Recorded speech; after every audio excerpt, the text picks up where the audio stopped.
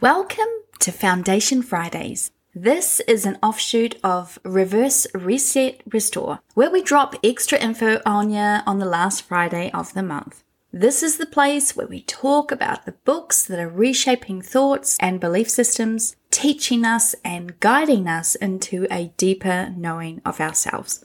Think of it as the book club for the soul. I'm your host, Sally, and I'm creating whole new worlds for myself, one page at a time.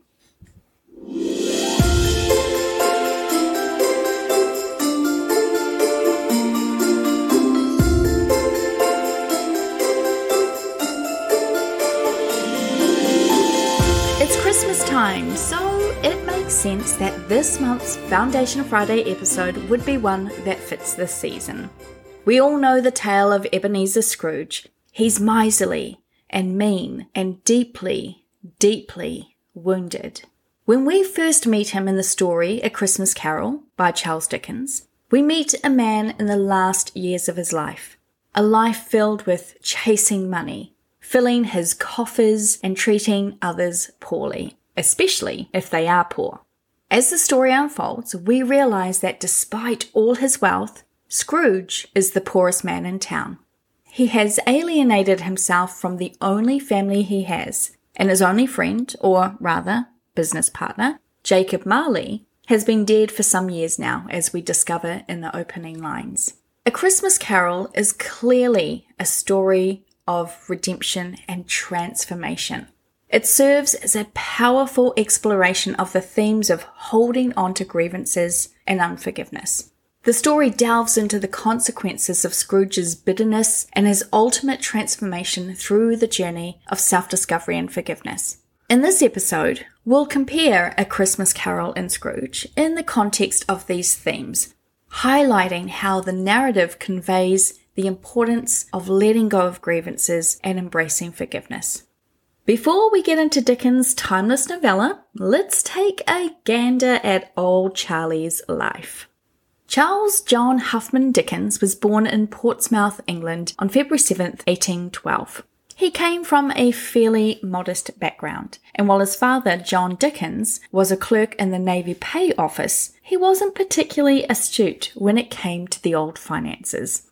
In fact, he wasn't good with money at all. A bit of a problem when you're the sole breadwinner, and a little bit of an oxymoron when you work in a pay office. The family's financial situation worsened when his father was imprisoned for debt. Charles had to leave school at the age of 12 and went to work in a blacking factory pasting labels on pots of boot polish. Thankfully for the rest of us, and obviously for Charles, this was not to be Charles's fate. Dickens' fortunes began to change when he started working as a law clerk and later as a court reporter. These experiences, as well as his own during his formative years, exposed him to the social injustices and disparities prevalent in 19th century England, providing rich material for his later works. His first published work was a collection of stories titled Sketches by Boz, which appeared in various periodicals. At the age of 24, Charles married Catherine Hogarth. His marriage was not a happy one. Firstly, and really awkwardly, Charles was infatuated with Catherine's younger sister Mary and was inconsolable when she died, aged only 17, in his arms. Her untimely and tragic death raised her to an almost saint-like status in Charles's mind, and she became an idealized template of the virtuous woman in many of his novels. Her death also delayed the publication for his first two books, The Pickwick Papers and Oliver Twist. Despite his infatuation with his wife's younger sister and his grief over her death, the couple went on to have 10 children. A huge family by today's standards, but pretty standard for the Victorians. In 1836, Dickens published his first novel, The Pickwick Papers, which gained widespread popularity. This success marked the beginning of his prolific career as a novelist. Over the next few decades, Dickens wrote a series of highly acclaimed novels, including Oliver Twist, David Copperfield, Bleak House, Great Expectations, and A Tale of Two Cities, among others. There are recurring themes that run throughout Dickens' novels. They often focused on the struggles of the poor and working class, addressing social issues such as child labour, poverty, and the shortcomings of the legal system. His vivid characters and intricate plots made his works both entertaining and socially relevant, earning him a dedicated readership. In 1858, the 45-year-old Dickens left his marriage after falling in love with an actress by the name of Ellen Ternan, who was 18 years old at the time. Yeah, I know. This was very scandalous for the Victorian sentiments at the time, doubly so when it was also alleged that Charles had taken up with his wife's other sister, Georgina. Georgina was living at his estate and looking after all but one of his 10 children. Charles had allowed Catherine to have one of the sons remain with her after they separated. To stop the rumours of his blatant infidelity, Charles forced Catherine to release a statement disputing the claims of adultery with her sister or the young actress Ellen. She complied, because it was either that or be left destitute. Now, at this point, Charles is looking like a real dick, withholding children from their mother, chasing after young girls, using finances as a coercive tactic to get compliance. This guy would be voted the biggest AITA on any Reddit thread. I guess our literary heroes can be just as human and fallible as the rest of us. Perhaps he drew from his very own character flaws for a character like Scrooge or the dastardly Bill Sikes from Oliver Twist.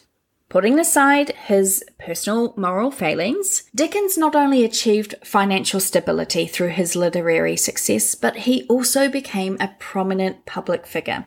He used his platform to advocate for social reform, education, and improved labour conditions. Despite facing personal challenges and his questionable ethics surrounding his love life and his health issues, Dickens continued to write and lecture until his death in 1870. His legacy endures through his timeless novels, which continue to be widely read and adapted for various media. Dickens' ability to rise from adversity and use his talents to shed light on societal issues is a testament to his enduring impact on literature and social consciousness. Okay, now that we've been both impressed and kind of repulsed by Dickens' life and abilities, let's discover Scrooge and his pathway to transformation. Ebenezer Scrooge is introduced as a miserly, greedy old man who hoards his wealth and refuses to part with even a small amount for charitable purposes. Scrooge's unforgiving nature is evident in his solitary life and his disdain for social interactions. He refuses to celebrate Christmas, a time for joy and togetherness, due to grievances from his past, including a failed romance which we uncover as the novella progresses. He's built a fortune that has become a wall between himself and everybody else. It might appear to be a normal Christmas week for old Scrooge, same as every other, where he humbugs his way through the streets, openly despising everyone else who has the spirit of the season. But this is no ordinary Christmas. It is to be marked by the appearance of 4 visitors who will challenge Scrooge to change his ways or seal his fate. The first is his old business associate Marley, who appears wrapped in heavy chains and warning Scrooge of his own inevitable shackles unless he changes his ways. Marley says, "I wear the chain I forged in life. I made it link by link and yard by yard. I girded it on of my own free will, and of my own free will I wore it." This is a profound statement, and one that can easily get overlooked as we focus on the events that unfold throughout the night. But it kind of haunts me, no pun intended. Dickens has captured the reality that faces us all. We all wear chains we have ourselves forged. These chains, whether they be anger, grief, greed, fear, denial, hatred, unforgiveness, may have all been forged in the fires of adversity. But how often do we continue to wear the chains that bind us, holding on to those very hurts and grievances, choosing to hold them every link, every yard? We always have a choice. We always have free will. And yet, if we are willing to be honest with ourselves, how many times have we used our free will to keep ourselves in shackles? How long is your chain? How many links are looped together, creating a dragnet from which there is seemingly no escape? How much of what is weighing you down is your very own self-created bonds? The appearance of Jacob Marley's ghost serves as a catalyst for Scrooge's transformation. Marley's eternal torment results from his own life of unforgiveness, particularly his relentless pursuit of wealth and disregard for the welfare of others. What we know about Scrooge already at this point in the story is that he is a man made and moulded in the image of Jacob Marley. And Marley is confined even in death by the chains he made for himself throughout his life. This is a man who never knew peace or what it was to love or be loved, a lonely existence he created in his pursuit of wealth, in his stubbornness to separate himself from others. And Scrooge has fallen into the same trap. Now we, as the outsiders looking in, can see that both of these men have chased after money because money and possessions can't hurt you like people can. Have you ever distanced yourself from others to prevent getting hurt? I know I have. Fortunately, not to the extreme measures Marley and Scrooge took, but I have built my own walls to diminish the possibilities of being wounded by those around me. And this separateness only allows unforgiveness to fester and rot away our connections. This is the state we find Scrooge living in.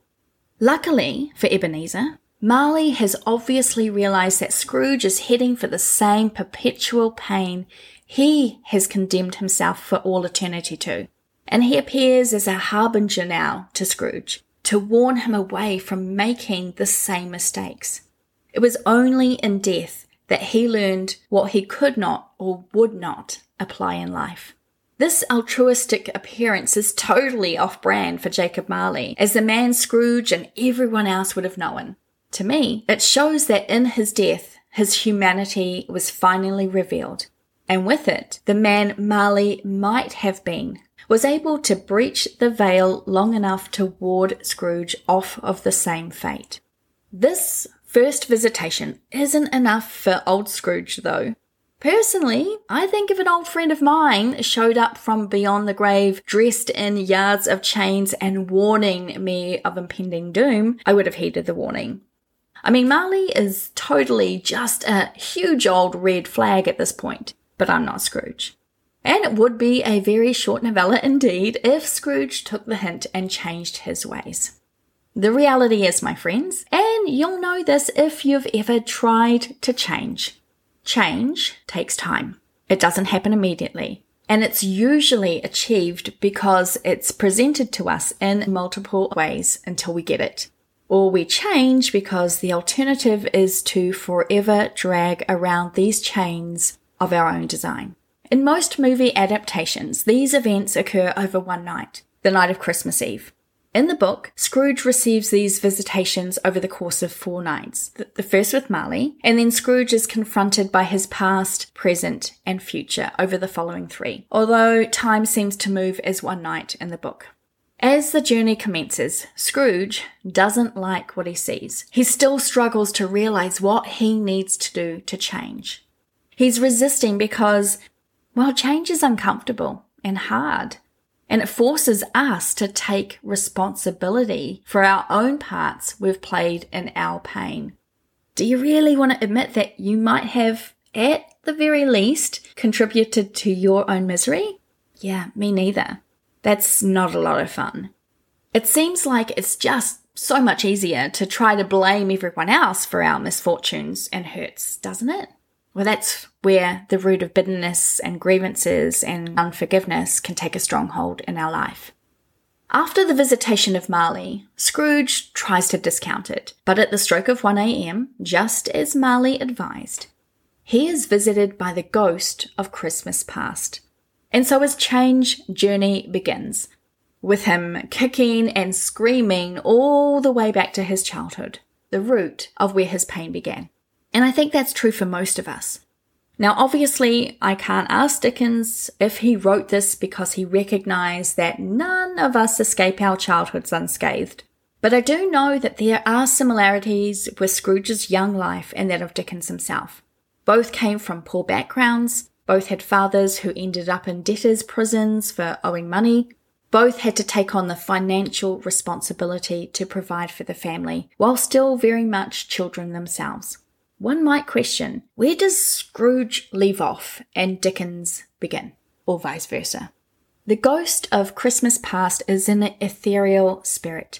They serve as a guide to illuminate the shadows of Scrooge's own past, with the ghost's glowing cap reminiscent of a candle flame, symbolizing the illumination of forgotten memories. Taking Scrooge on a haunting journey through time, the spirit reveals scenes from his earlier years, including his childhood, youth, and the pivotal moments that shaped his character. Through the poignant scenes, Scrooge witnesses moments of joy, love, and companionship. But he's also confronted with his own shortcomings and the choices that led him down a path of isolation and greed. The ghost of Christmas past serves as a mirror to Scrooge's soul, compelling him to confront his own past actions and their impact on his present and future. This journey into the past is crucial in fostering Scrooge's transformation, as it evokes a range of emotions from regret to nostalgia. By revisiting the roots of his bitterness and indifference, Scrooge begins to grasp how his grievances and unforgiving nature have caused him to experience so much loss in his life. With this visitation, he begins to understand the importance of reconnecting with a spirit of goodwill and rediscovering the warmth of human connection. Scrooge, unable to bear the torment of his past memories, begs the ghost of Christmas past to take him away, and so end the visitation with the spectre of the past. He falls asleep, but when he awakens, it appears as though he's missed the whole day, and 1 a.m. is approaching once more. This time, his visitor is the ghost of Christmas present. The ghost of Christmas present is portrayed as a hearty, jovial figure, overflowing with the spirit of the season. It serves as a guide to Scrooge, revealing the current state of Christmas celebrations in the lives of those around him. The spirit takes Scrooge on a magical journey, showing him scenes of festive celebrations in various locations. From the humble Cratchit family home where, despite their poverty, there is an abundance of love and joy, to the households of Scrooge's nephew and others, the ghost provides a snapshot of the warmth and generosity that characterizes Christmas. One of the most iconic images associated with the ghost of Christmas present is its robe, adorned with an array of festive food and drink, symbolizing the plenty and generosity of the holiday season. The spirit also introduces Scrooge to two emaciated children, Ignorance and Want, as a stark reminder of the consequences of societal indifference. Through these experiences, the ghost of Christmas present aims to soften Scrooge's heart, urging him to embrace the true spirit of Christmas, compassion, generosity, and love. The lessons learned during this encounter contribute significantly to Scrooge's transformation, setting the stage for the final visitation by the ghost of Christmas yet to come. The ghost of Christmas yet to come, also known as the ghost of Christmas future or the spirit of Christmas future, appears to Ebenezer Scrooge on the final night of his transformative journey. Unlike the previous two spirits, the ghost of Christmas yet to come is shrouded in darkness and wears a hood that obscures its face, emphasizing the uncertainty and foreboding nature of the future. The spirit does not speak but communicates through a series of eerie and ominous visions. By the time Scrooge is visited by the ghost of Christmas future, he is already changing. The feelings raised from his childhood and the reality of his present have begun the shift of transformation. As Scrooge says to the ghost of Christmas yet to be, "I fear you more than any spectre I have seen, but as I know your purpose is to do me good, and as I hope to live to be another man from what I was, I am prepared to bear your company and do it with a thankful heart." Even before he has seen what is to be, he's already changed, even if he hasn't fully realized it for himself yet. This short paragraph speaks of fear and pain, and yet an acceptance that it is meant with the best of intentions. How different would our lives be if we could face the challenges in our lives with the same understanding? If we were to see the troubles and tribulations we experience as opportunities and even gifts, and that the people in our lives who love us enough to speak out are in our corner, we would not be the same. The ghost leads Scrooge through scenes of the future, revealing the consequences of his current path. One of the most impactful visions is the death of Tiny Tim, the young son of Scrooge's impoverished clerk Bob Cratchit. This stark revelation serves as another catalyst for Scrooge's profound change of heart as he witnesses the potential tragedy resulting from his own actions. The Ghost of Christmas Yet to Come also shows Scrooge his own lonely death, unloved and unmourned. This stark portrayal confronts Scrooge with the ultimate outcome of a life devoid of compassion and generosity. The Spirit's silent guidance forces Scrooge to confront the grim reality of his potential future and the impact of his choices on those around him. Ultimately, the Ghost of Christmas Yet to Come serves as a powerful agent of transformation for Scrooge. The fear of a bleak and desolate future prompts him to reevaluate his priorities and embrace the true spirit of Christmas. Through this final spectral encounter, Scrooge learns the importance of kindness and generosity and the interconnectedness of all lives, paving the way for his redemption and a joyous celebration of the holiday season. Scrooge needed all four of these visitations to truly transform. And that's often the way transformations really take root. The process of personal transformation is often more complex and gradual than a single decisive moment of change. It's a journey that unfolds through multiple layers of self-discovery, reflection, and adaptation. Genuine transformation requires a nuanced understanding of one's own life, and this often involves identifying aspects that necessitate change. Scrooge got to experience these through his interactions with Marley and the ghost of Christmas past, present, and future. And while his change seemed pretty quick, happening in the course of just a few hours and just a few nights, his journey stands as a symbol for our own. It is possible to change the trajectory of your life, to change your attitude, your thoughts, and your behaviors. Scrooge just needed to be given multiple opportunities to see that he could change if he would choose to do so.